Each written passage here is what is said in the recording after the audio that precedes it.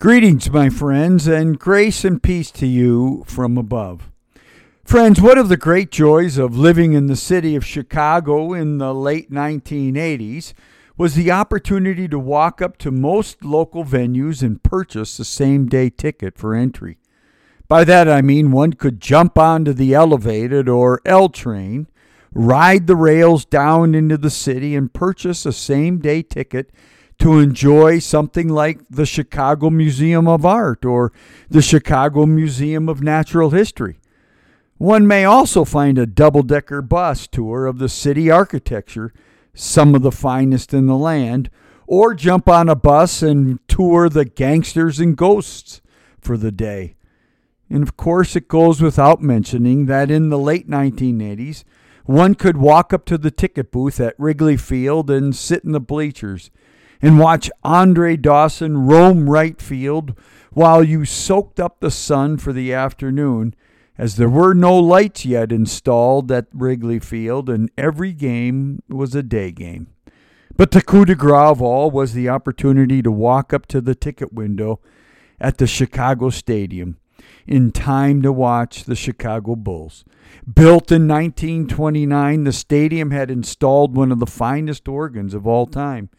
And of course, in the late 1980s, the stadium was home to one of the finest franchises in all sports history, led by the GOAT, the greatest of all time NBA basketball star, Michael Jordan. What a joy and privilege to have had the opportunity to plunk down a mere $58 for a seat next to the court in one of the finest old barns ever built. Listen to that organ bang out the national anthem, and then to watch the GOAT wheeled and wind his way up and down the court, full tongue extension included in the price of admission. And when MJ was on the court, dare I say, you did not get up to get a hot dog at the concession stand. No, sin of all sins, you stayed in your seat and you watched the magic happen. And that is the essence of the gospel story for today, my friends. When Jesus is in your front room, you don't get up and go into the kitchen to prepare the meal. No, don't worry. Jesus has takeout. You sit at the feet of Jesus and soak up the love and the lessons from the one who is love, from the one who wrote the original lesson plan. Now, I got to tell you, over the years of preaching on this pericope, I've had more critical feedback on this sermon than any other sermon I've ever preached. Folks get upset thinking Jesus is way too hard on Martha, while her sister is seemingly simply sitting down, letting her, Martha, do all the work. Most, if not all of us, are fairly familiar with the story. Jesus has come to the town of Bethany. You remember Bethany from other homilies I've given. Bethany is the place of rest for Jesus. Jesus has arrived in Bethany at the home of his good friends, Martha, Mary, and their brother Lazarus. Martha is busy. Mary is sitting. Martha is the host, and any of us who have hosted a party know the many things there are to worry about. Timing of the food preparation. Oh, there's a knock on the door. Will someone pour the drinks, please? Are the appetizers out? Who let the dog in? And then there is Mary, sitting at the feet of Jesus, listening, learning. Let me say this first. This story is not about hospitality. This story is about distractions and focus.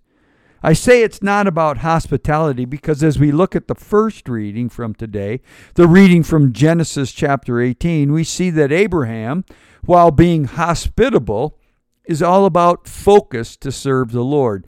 Let's look at Genesis 18 just for a moment. Here's Abraham sitting out in the middle of the desert in the heat of the day. Old Abe looks up and he sees something curious. He sees 3 men standing nearby, and he runs to greet them. Now, no one runs in the middle of the desert in the heat of the day. He bows low and then says something even more curiously to the 3. My Lord, do not pass by your servant. Let a little water be brought and wash your feet and rest yourselves under the tree. since you have come to your servant. Notice first that Abraham addresses the three as a singular Lord, and then changes to the plural, rest yourselves under the tree. Obviously, over the centuries, Christians have seen the three travelers as an echo towards the Trinity, and yet the response of Abraham is singular to the Lord. Or in other words, Abraham sees himself before the living, loving Creator God of heaven and earth. This then is a theophany, which is a 25-cent word for an appearing of God. But here's the point I desire to make. When Abraham understands that this is the Lord, the Creator God of heaven and earth, Abraham's entire focus boils down to one thing. His entire focus is on serving the Lord. Yes, the story shows Middle Eastern hospitality. Yes, I get that. They are in the middle of the desert in the heat of the day. Water and bread become essential for survival. Got it. But there's something deeper going on here, you see. Once you know you are dealing with the God of heaven, all of your focus, all of your attention should turn towards God. All your thoughts, every movement, all of your senses should turn towards God. And so, here in our gospel story today, all of Mary's thoughts, movements, senses, all of her focus, all of her attention turns towards God. You see, Mary has been paying attention. She's been listening to Jesus' words, seeing Jesus' actions, and most importantly, her heart has been strangely warmed by the love of God. And she rightly, therefore, takes a seat at the feet of Jesus. She has turned away from self and turned towards God. Mary is focused on the one thing. Now also, this is not a story about busy Martha and contemplative Mary, or two kinds of personalities. Two types of personalities has nothing to do with the point of the story. Don't go down that street or you will miss the turn. You'll miss the point. So if it's not about hospitality and it's not about personality styles, what is this story all about? Well, Luke tells us that as Martha was distracted by her many tasks, she complains to Jesus that Mary is just sitting around seemingly not doing any of the work. It's not only that Mary isn't helping. It's even deeper than that. Mary is where the men are. Mary is doing what only the men are to be doing. Truly outrageous, scandalous even in that day. And Jesus answers her, Martha, Martha. Now, do you hear the intimacy in Jesus' voice? Do you hear that these are truly two friends who care for each other and can have a deep conversation which doesn't offend either one? Jesus says, Martha, Martha, you are worried and distracted by many things. There is need of only one thing. And there it is, friends. This is what this story is all about. Being worried and distracted by the many things and not focusing on the one thing. It's sometimes called monkey brain. The many voices one hears of all the many, many worries and distractions of the day. The never-ending to-do list. Thoughts on the actions and whereabouts of children or grandchildren. The good or poor relationship with your partner, friend, or spouse. The needs and maintenance of your car. COVID, the weather, the grass needs to be cut. Then the phone rings, which one feels requires an immediate response. And then being driven from event to another event to another event. By the end of the day, you're too exhausted to say good night to the dog or to the one you love the most. When we allow our worries and distractions to rule our lives, we lose focus. We lose the one thing.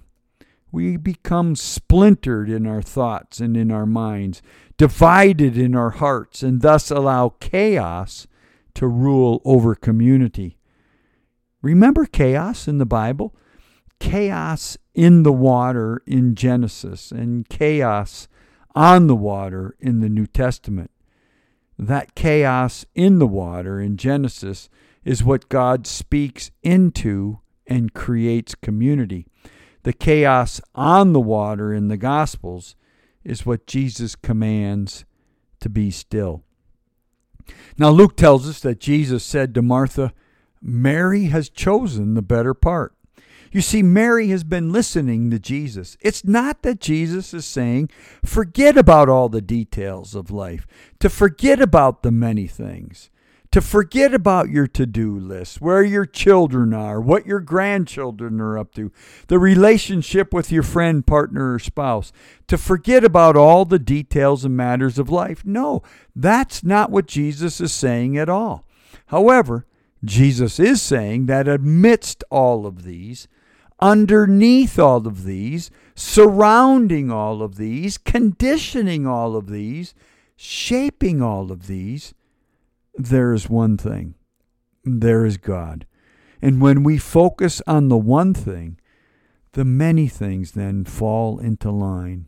They fall into place. The chaos seems to melt away and disappear. And when I'm not focused on God, the one thing, then I become like Martha, driven by events, focused on self. I become anxious, distracted. By the way, the word for the Satan that comes to mind here is diabolos, meaning the divider, the many, the chaos. Now, Mary has chosen the better part, the one thing, to focus on the Lord. She sees the rest of her life, the many things, in proper order lined up behind her focus on the one thing, on the Lord. The harmony and sweet melody of life then begins to sing, as opposed to the changing noise and loud cymbals of disorder and chaos. Remember, when you're in the stadium to watch Michael Jordan, you don't get up to get a hot dog. And when Jesus is present, stay on the one thing. Well, how do I do this, you ask? Good question. Get to the feet of Jesus. Start every day at the foot of the cross. Oh, I'm way too busy to do that. It takes me time to wake up, and I need my coffee in the morning, and then my day just gets way too busy for that. Well, in the words of Dr. Phil, how's that been working for you? Simply start with 5, 10, 15 minutes a day. You can read some scripture. That's not the newspaper. You can listen to morning prayer. You can simply sit and listen. You can turn your phone off. Yes, turn your phone off. Put it away for 10 minutes. It won't destroy you, believe me. You can pray the Jesus prayer. As you breathe in, Lord Jesus Christ, Son of the living God, have mercy on me, a sinner. You can simply breathe. You can take a piece of paper and write down all of those cares and worries, distractions, and then give them to the Lord. Give them to God. Say to God, Lord, here's my list today. Guide me and lead me in the paths you desire for me. Now, my friends, it's not easy to get to the feet of Jesus. You got to fight to get there. You got to start early. You got to turn the TV off the night before. You got to get to bed early. You got to rise before others and then get to the feet of Jesus. Now, look, we're all sinners here, right? Do I get to the feet of Jesus every day? Well, not every day, but I will say this. I get there most days. So if you enjoy living with worry and distraction, being driven by events rather than living and focusing on the one thing, then you can forget most of what you hear today. However, if joy, peace, patience, kindness, gentleness, goodness, faithfulness, self-control, and above all, love are your desires, then get to the feet of Jesus. One more point, then we will conclude. If you thought the sermon from last week on the Good Samaritan was radical, this story about Mary sitting at the feet of Jesus is doubly so. In this story, we see Jesus leading the way into the new creation of his resurrection. Even prior to his death and resurrection, Jesus begins to live out the ideal of new creation by allowing and inviting a woman to sit at his feet, to listen to his teaching. The idea then being that a woman who sits at Jesus' feet would then in turn go forth and live the life of new life in Christ, sharing that light and love with whomever she comes into contact with. It is the fellowship and love of the Creator God joining with creation. This new creation, then, this new life being one where all are invited to sit at the feet of Jesus. All are welcome to come to him. All are offered the opportunity to shift from a life of chaos to a life of peace. And so, just like when you had a chance to watch Michael Jordan play basketball, we didn't get up to go buy a hot dog. Get to the feet of Jesus today, tomorrow, every day. Fight to get there. Let the worries and distractions of this world be aligned with the focus of new and abundant life in Christ. Get to the feet of Jesus. Amen.